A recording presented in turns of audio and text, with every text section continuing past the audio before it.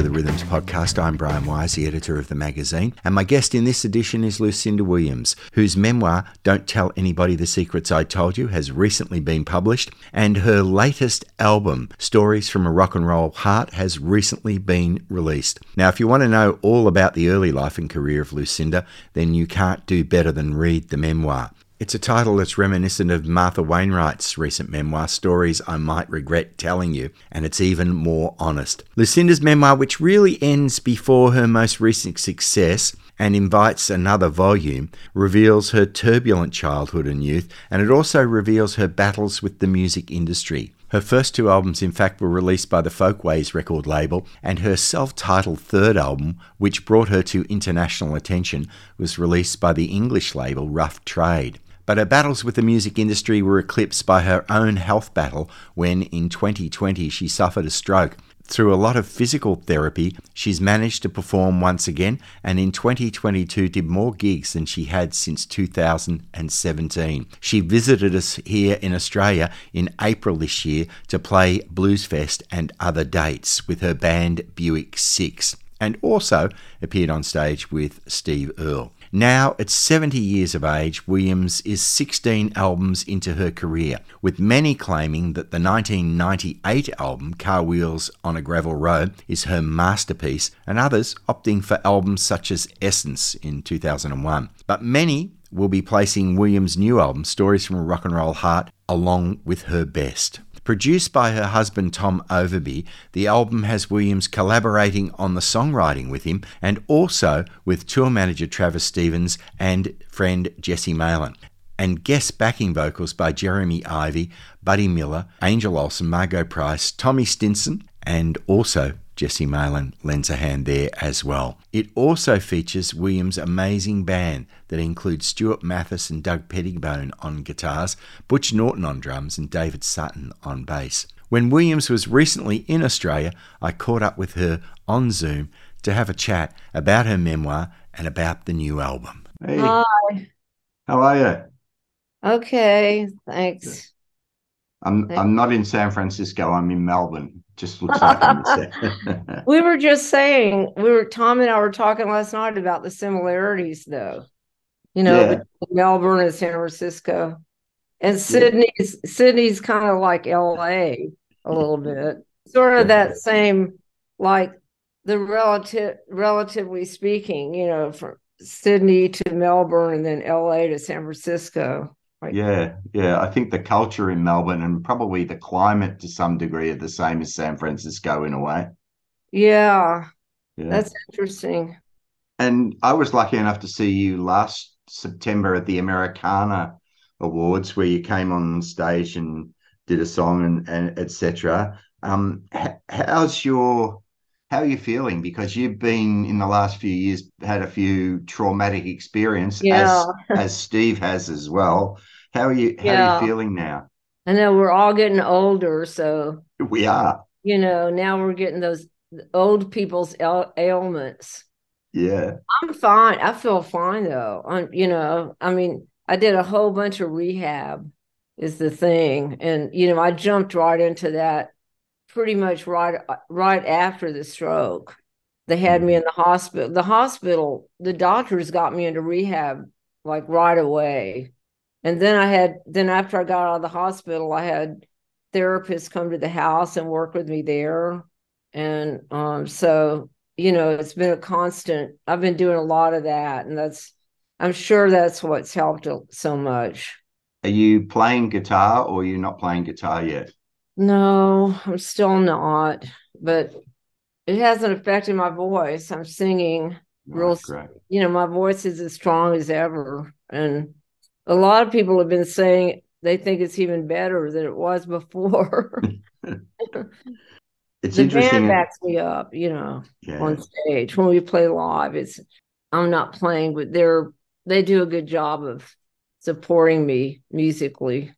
Well, having seen you last September, I can attest for the fact that your voice is as good as ever. And, it's a bit of a coincidence that almost exactly at the same time you had your stroke, I had a serious accident too. And I was on had a while to recover, and it kind of changes your attitude towards life, Oh doesn't it? yeah, it does. Boy, it has an effect on you, doesn't it?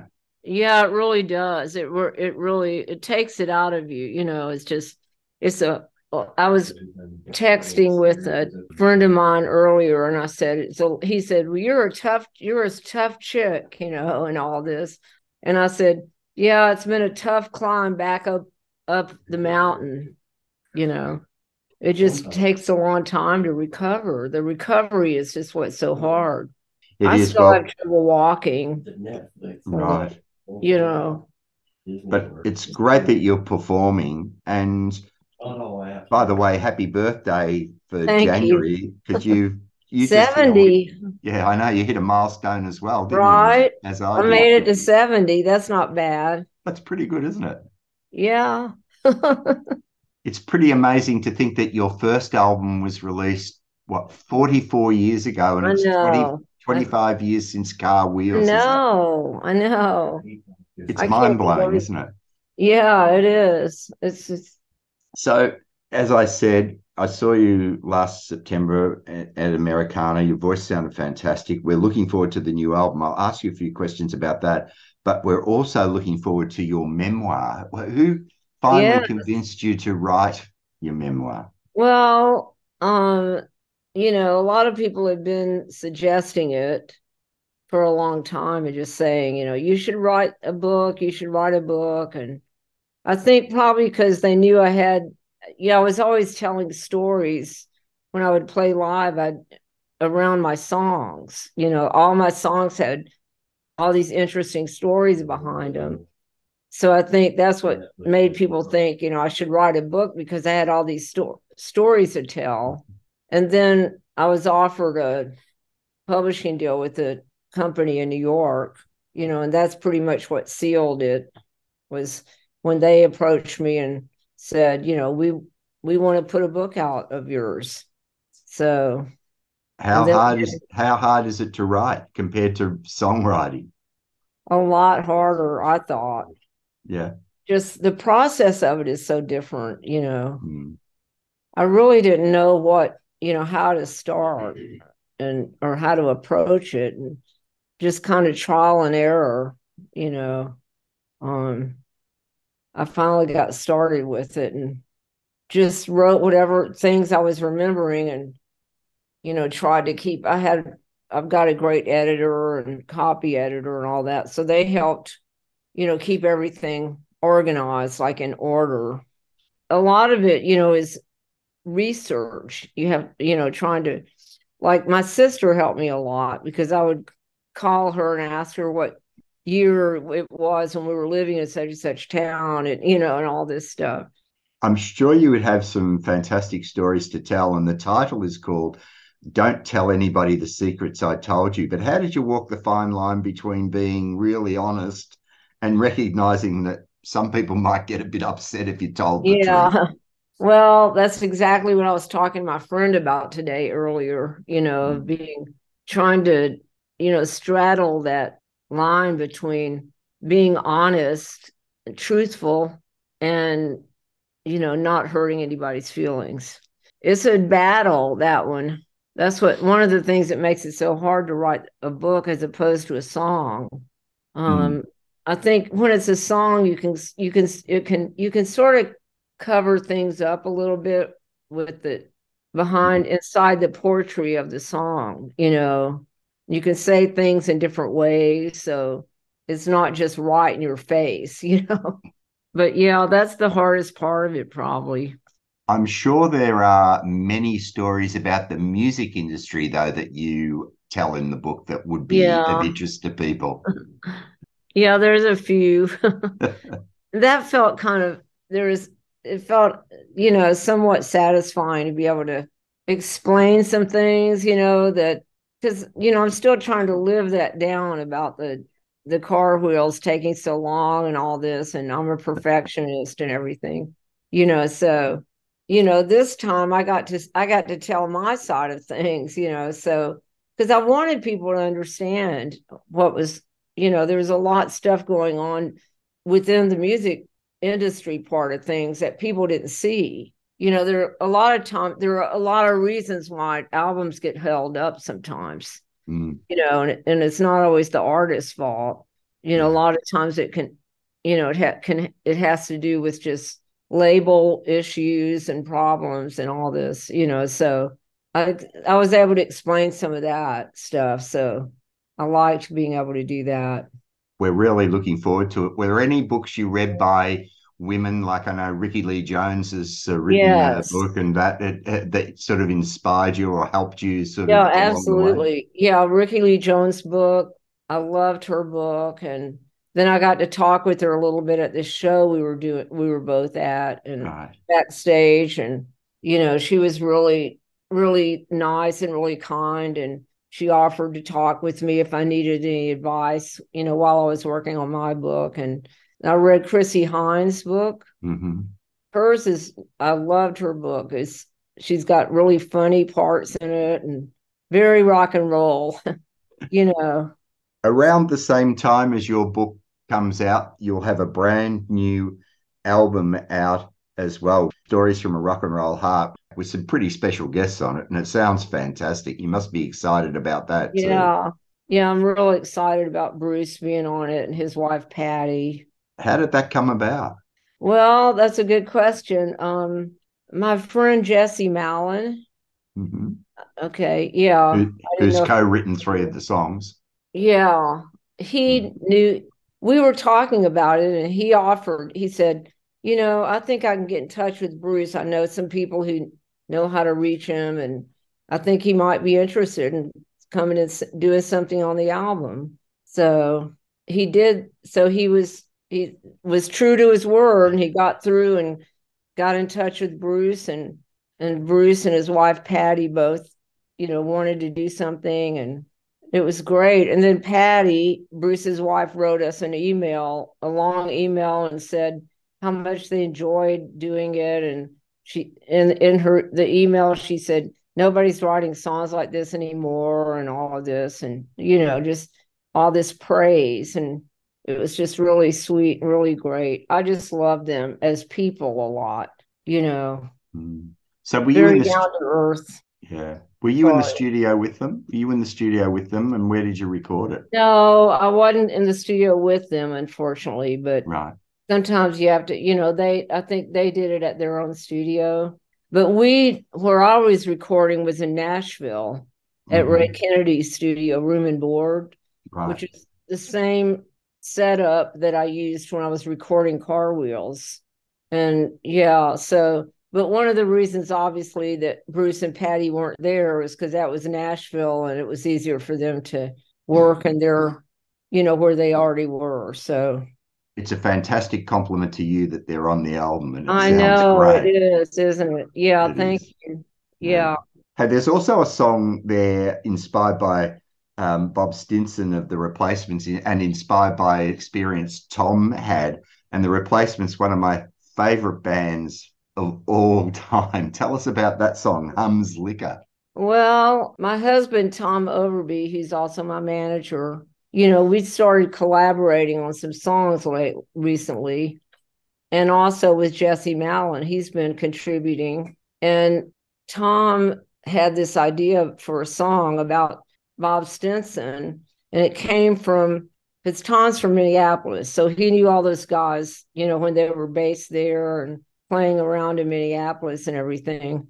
And Tom told this story about how he had an apartment downtown Minneapolis, and every single morning he would look out of his window and he would see Bob going into the liquor store right down the street. And it was like a regular everyday thing at the same exact time. Like he could almost set his watch to him, doing that. And I mean, it's a bittersweet story. It's sad and kind of, but so Tom had that idea for a song about that. And then we asked Tommy Stinson, who, again, Jesse Mallon's real good friends with Tommy. So we were able to get Tommy to come in and do something on that track. And he was really touched and moved by it, of course, because it's his brother, So, but that's the story behind that. And I mean, it's really kind of a tribute to Bob Stinson.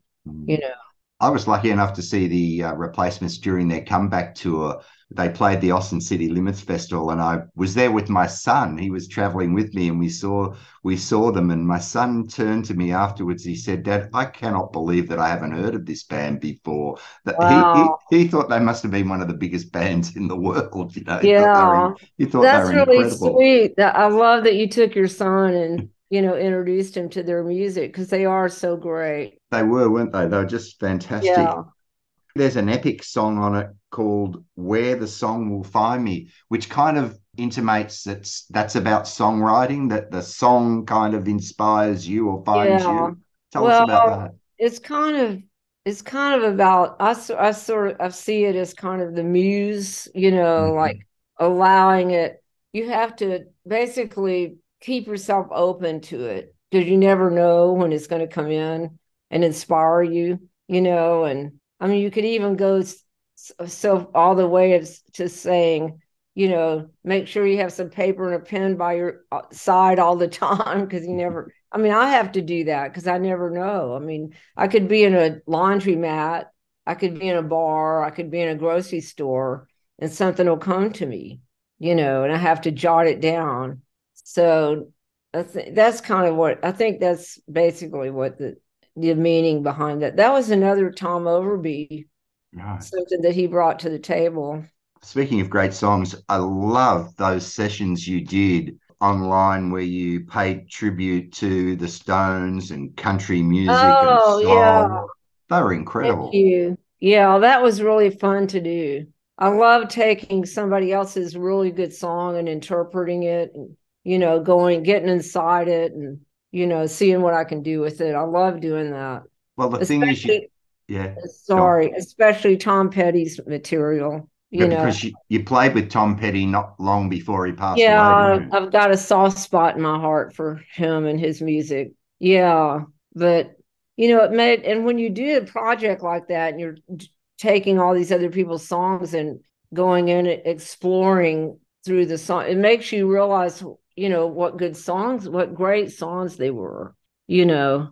So I was talking to somebody, I was doing an interview recently, and we were talking about this same thing, the Tom Petty, his material and all, and he said, something that he had realized. He said, Tom Petty's songs are deceptively simple. And that's one of the beauties of them. One of the reasons they're so great. I mentioned my son. I took my daughter to Jazz Festival. Came over with her now husband. They were in the States and they came to Jazz Fest and Tom Petty was playing and they were arriving sort of in the afternoon. And I said, you have to come out and see Tom Petty. And they said, oh, we're a bit tired. And I said, no, we're getting a cab. We're going to see Tom Petty. And of course, not long after, a few months after, he wasn't with us anymore. And they were so Yeah. thankful that they got to see Tom. And Yeah. he was amazing, Yeah. Well, that's how I felt too in my whole band because that was the last time we saw him was the last show he did that we did with him at the Yeah, Hollywood Bowl. And it was that we had that same feeling probably that you had, that's what we were left with was the memory of that show. And then he was gone.